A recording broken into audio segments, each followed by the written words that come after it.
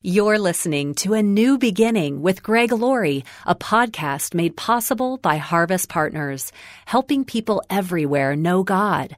Visit our website and learn more about Harvest Partners at harvest.org. We like that we have the right to life, liberty, and the pursuit of happiness. But Pastor Greg Laurie says few find what they're looking for.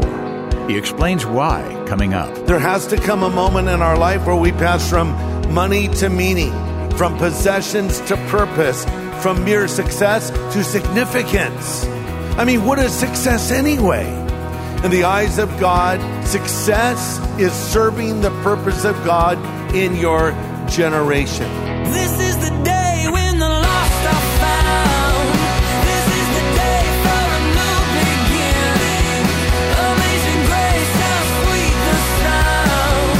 Again you hear all the angels are singing. This is the day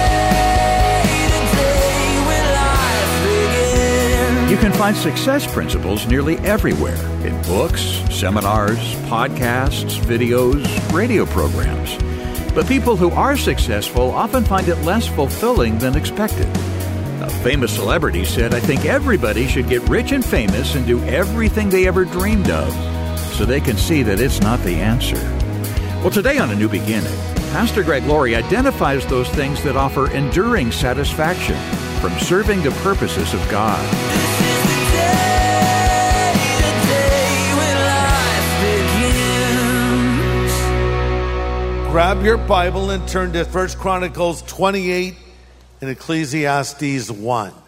So we're going to look at the words of David to his son Solomon, who will now succeed him as the king of Israel.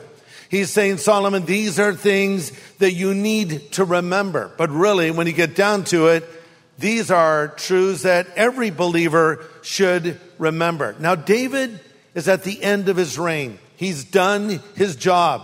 He's completed the task that God set before him. And there's a powerful verse in Acts 13:36 that said, for David, after he had served the purpose of God in his generation, fell asleep.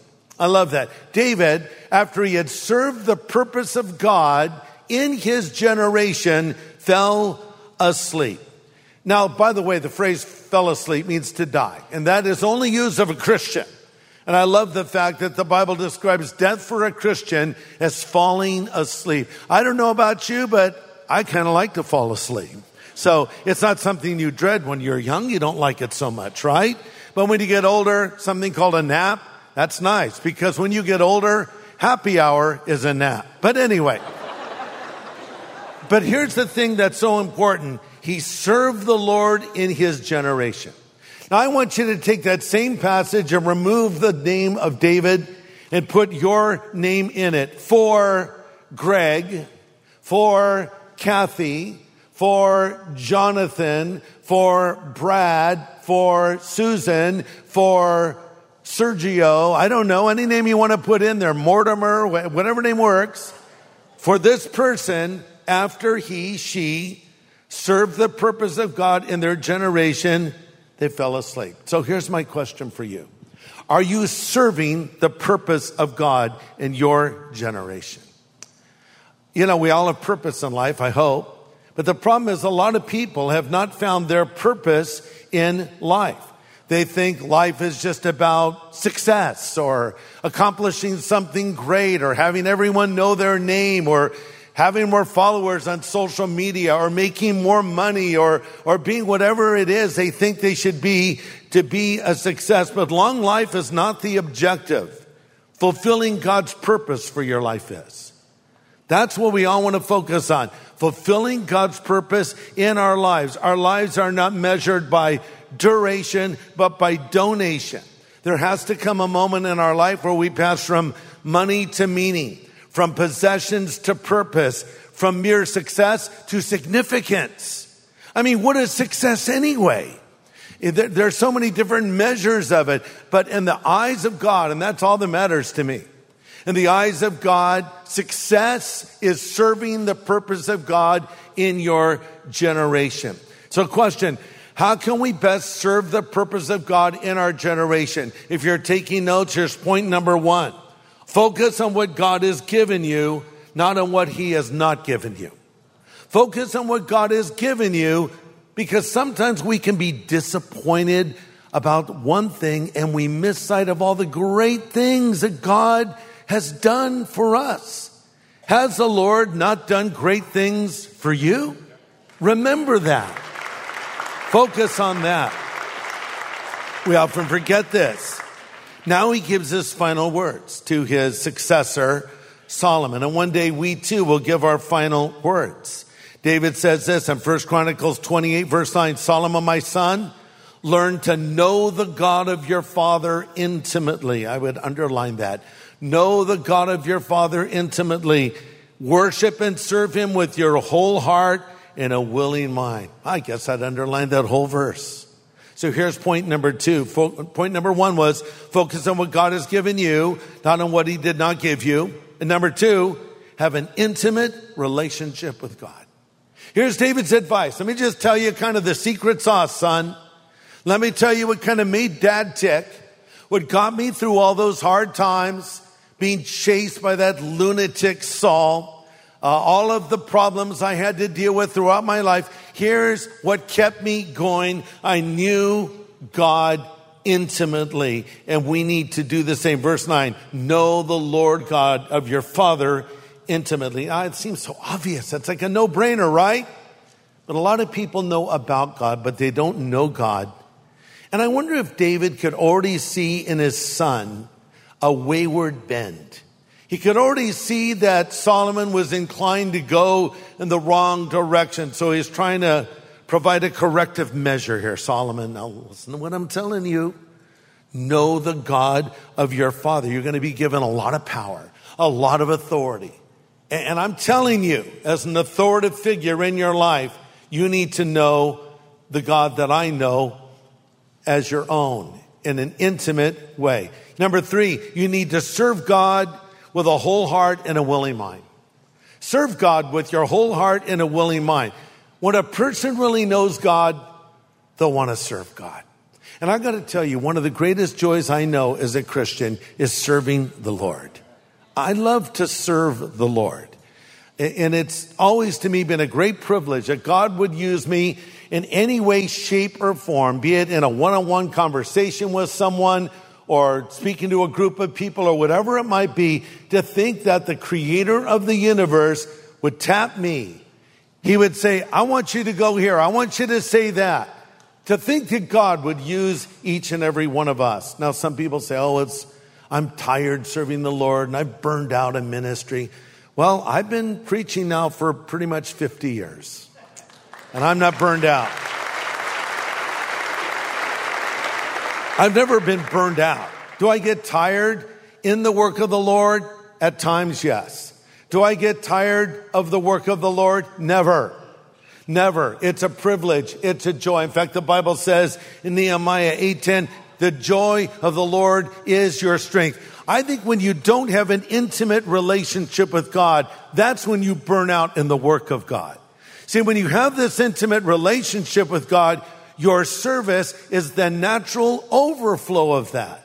You're looking for opportunities. You're looking for ways to do something to make a difference. But David is very clear when he says that you need to do it with your whole heart. And you can serve the Lord wherever you are. You can serve the Lord as a Christian doctor, a Christian nurse, a businessman, a computer programmer, an attorney, a police officer, someone serving in the military, someone working on the construction site, someone doing this, someone doing that, a musician, an artist, whatever it is.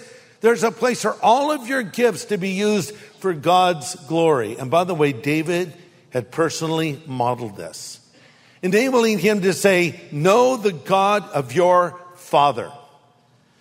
Parents, could you say this to your kids? Know the God of your dad. Know the God of your mom, or to your grandparents. Let me put it another way. Could you say to your children or grandchildren, follow God just like I follow God? Well, no one could say that. No, you should be able to say that. In fact, Paul said, follow me as I follow Christ. And that doesn't mean I do it perfectly. We all fall short.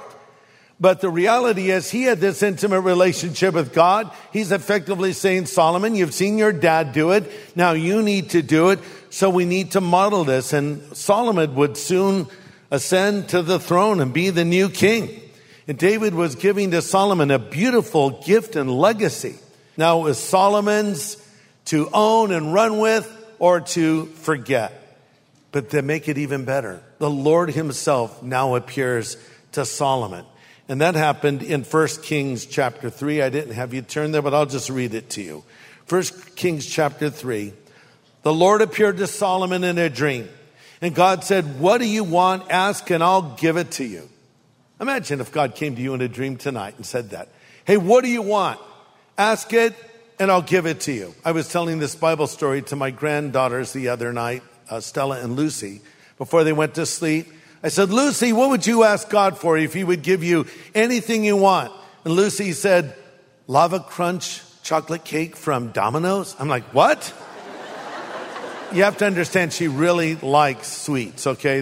You've never met a child that likes sweets more than Lucy. You've heard of a heat-seeking missile. She's a sweet-seeking missile. Just if you have any candy hidden somewhere on the top shelf, she'll find it somehow. She was kind of kidding, or I don't know, maybe she wasn't, but she said that. But imagine if the Lord said, I'll give you whatever you want. Here's a blank check. You fill it out. What do you want?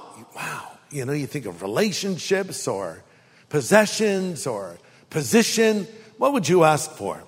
Solomon replied, well, Lord, you were wonderfully kind to my father David because he was honest and true and faithful to you, which is a tribute to David. And you've continued this great kindness to him today by giving him a son to succeed him. Lord, you've now made me king. But Solomon says, I'm like a little kid. I don't know what to do. I don't know how to do it. So Lord, I'm asking you to give me wisdom. And the Lord said, that was an excellent answer.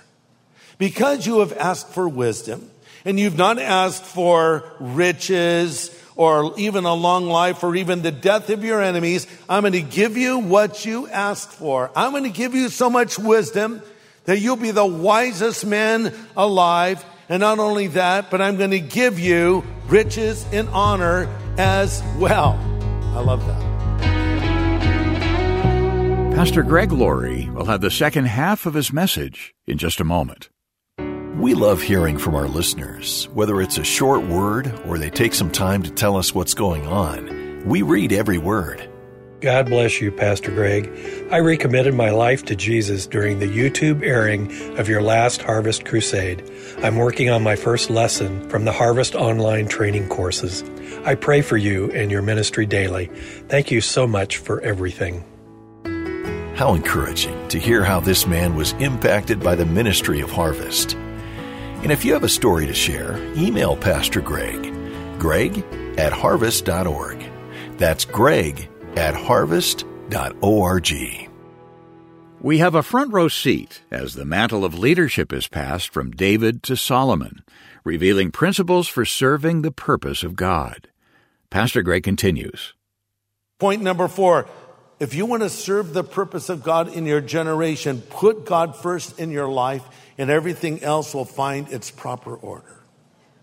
Put God first in your life, and everything else will find its proper order. Because Solomon asked for the right thing, the Lord gave it to him. This is Matthew 6:33 illustrated. When Jesus says, seek first the kingdom of God and his righteousness, and all these things shall be added to you. Prior to making that statement, the Lord said, don't be like non-believers. All they think about is what they're going to wear, what they're going to eat, what they're going to drink. I would add where they're going to live, what they're going to drive, etc. He says, but seek first God's kingdom. Now, that doesn't mean don't think about those things. You got to make a living. You have to have somewhere to hang your hat. These things are fine in their proper place. But what Jesus is saying is, put God first, and that's exactly what Solomon did. And this is really what prayer is all about. The objective of prayer is not getting God to do what I want him to do. It's getting me to do what God wants me to do. Right? Because Jesus says in John 15, if you abide in me and my words abide in you, you shall ask what you will, and it shall be done to you. A more expanded translation would say, Jesus speaking, if you maintain a living communion with me and my word is at home with you, you can ask at once for yourself whatever your heart desires and it will be yours. Just like that blank check. But wait, don't miss the condition. If you maintain a living communion with me, says Jesus, and my word is at home in you. See, when I'm reading the Bible, my desires are going to change from lava crunch cake from Domino's. They're going to change from things like that to things that really matter. Well, I'll start praying for things like, well, Lord, actually what I'd really like is to be more like you. Or Lord, what I'd actually like is to be, have more wisdom in my life. Or what I'd really like, Lord, is for you to use me somehow. Your desires change because you're getting in sync with the will of God. Oh, man. Solomon was set up for success, but somehow he managed to snatch defeat from the jaws of victory. He had everything going for him. His dad was David. He was given the kingdom. He was given the throne. God himself appears to him in a dream and gives him all this wisdom. And what does Solomon do? He immediately starts to compromise. He was not serving the purposes of God in his generation. First of all, he compromised his relationship with God. He dedicates the temple, which he did build, by the way, with a beautiful prayer. Then he turns to the people and says, now, let's all remember to obey the commands of God and do what God tells us all to do. They're all like, amen, yes, we'll do it, King. But Solomon was more of the do as I say, not do as I do approach. Yeah, everybody, let's obey God, but he immediately began to disobey God because one of the first things he did out of the gate was he married a non-believer. 1 Kings 3 tells us he made an alliance with Pharaoh and married one of his daughters. Before you know it, he's offering sacrifices to her false gods because one thing always leads to another. And the point we made earlier in one of our messages from the House of David series is it's always a bad idea to make deals with the devil, because you're going to lose. See, Solomon was unequally yoked together with a non-believer. You say, I don't even know what that means. Okay. So the Bible says, don't be unequally yoked together with non-believers. For what fellowship does light have with darkness? The idea of a yoke, think of a yoke of oxen. So if I'm plowing my field and I have a strong oxen on the left and a dead one on the right, is that going to affect my plowing? What direction do you think my plow will pull toward? The strong, living ox or the dead one that we're dragging along? Literally, when a believer and a non-believer come together in marriage, you have someone who is spiritually alive and someone who is spiritually dead. What direction do you think the marriage will pull toward? The believer or the non-believer? Another translation of 2 Corinthians 6:14 says, don't become partners with those who reject God. How can you make a partnership out of right and wrong? That's not partnership, that's war. Is light best friends with dark? See, it's much harder to pull someone up than it is to be pulled down.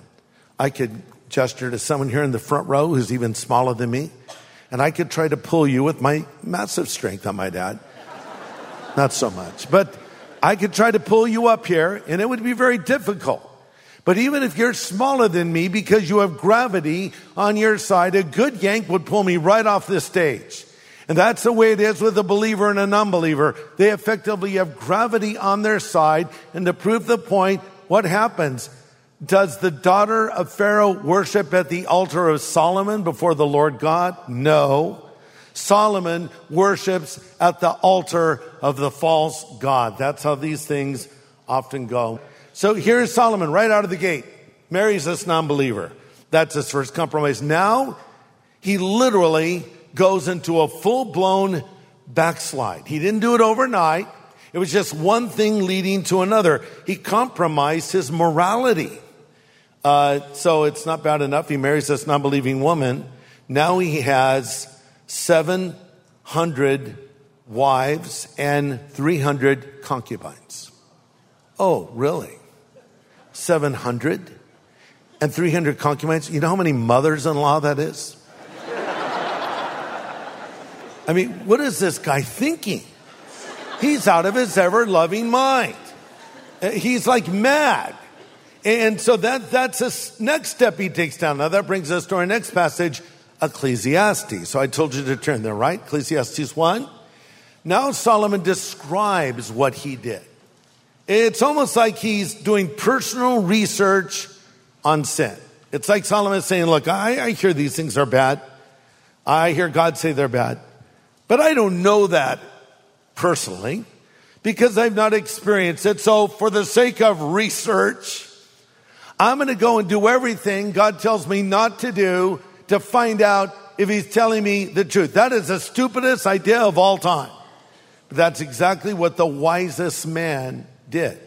That's why I titled this message, The Foolish Wise Man. So in Ecclesiastes 1:13, Solomon says, I set my heart to seek and search out by wisdom all that is done under heaven. He's going to try it all. First he says, try something noble. I'll just apply myself to wisdom and knowledge. I will acquire great knowledge. Well, that's a good pursuit. He says in Ecclesiastes 1:16, he says, look, I'm wiser than all the kings that ruled in Jerusalem before me. I have greater wisdom and knowledge than any of them. But I worked hard to distinguish wisdom from foolishness. Now I realize that it's like chasing the wind. For the greater my wisdom, the greater my grief. Wow. I mean, I think it's a good thing to pursue a good education, to go to a college, a university, to get a degree. That's a fine pursuit. Of course, that depends on what college you go to, right? Because with a lot of colleges we have today with this crazy woke ideology that you're spending hundreds of thousands of dollars on, is that really setting your child up for success? I read an interesting thing of courses that are offered in colleges. I'm not making any of these up. At Appalachian State University in Boone, North Carolina, they have a course, What if Harry Potter is real? That's a good use of your money. Tufts University in Medford, Oregon, Demystifying the Hipster. That's a course. Demystifying the Hipster. A college in Portland, Oregon offers a course on juggling. What are you majoring in? Juggling. Right after I finished that Harry Potter course. And another university I just read about is offering a course on Taylor Swift. Oh man, you're ready for anything. You know about Taylor Swift, Harry Potter, and juggling, and you've demystified the hipster. So obviously you can waste a lot of money and a lot of time, but here's the real takeaway message. It's not that pursuing knowledge is bad. Pursuing knowledge without God is bad. You want truth.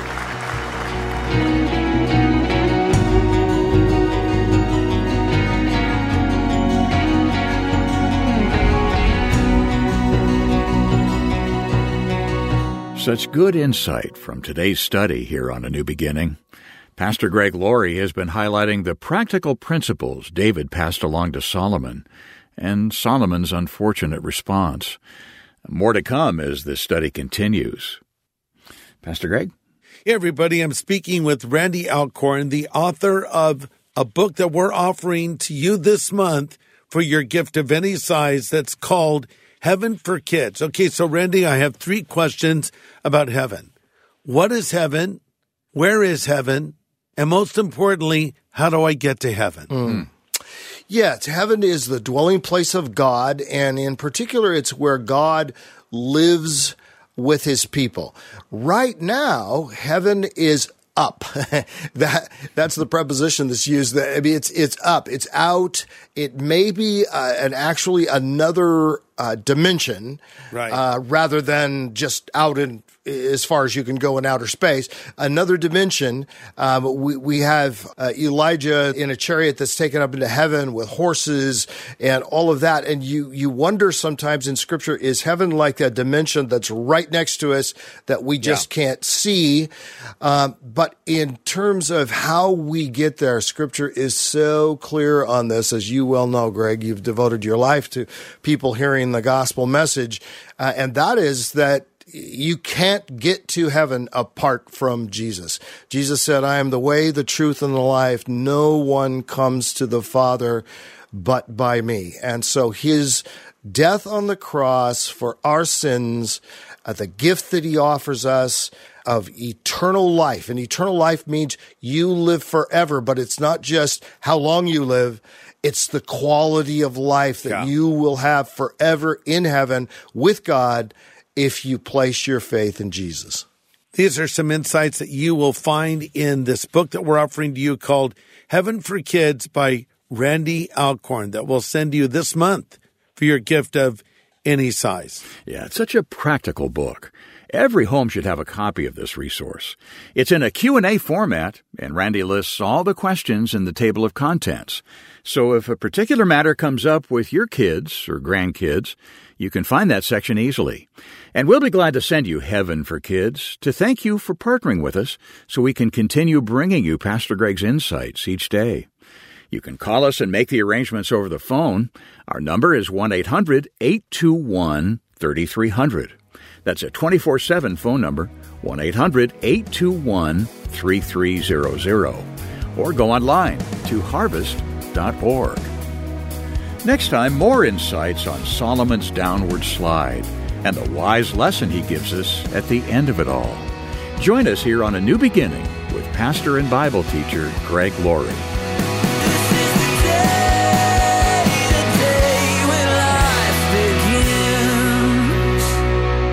Hey, everybody. Thanks for listening to A New Beginning. This is a podcast made possible by Harvest Partners. So for more content that can help you know God and equip you to make Him known to others or to learn more about how you can become a Harvest Partner, just go to harvest.org.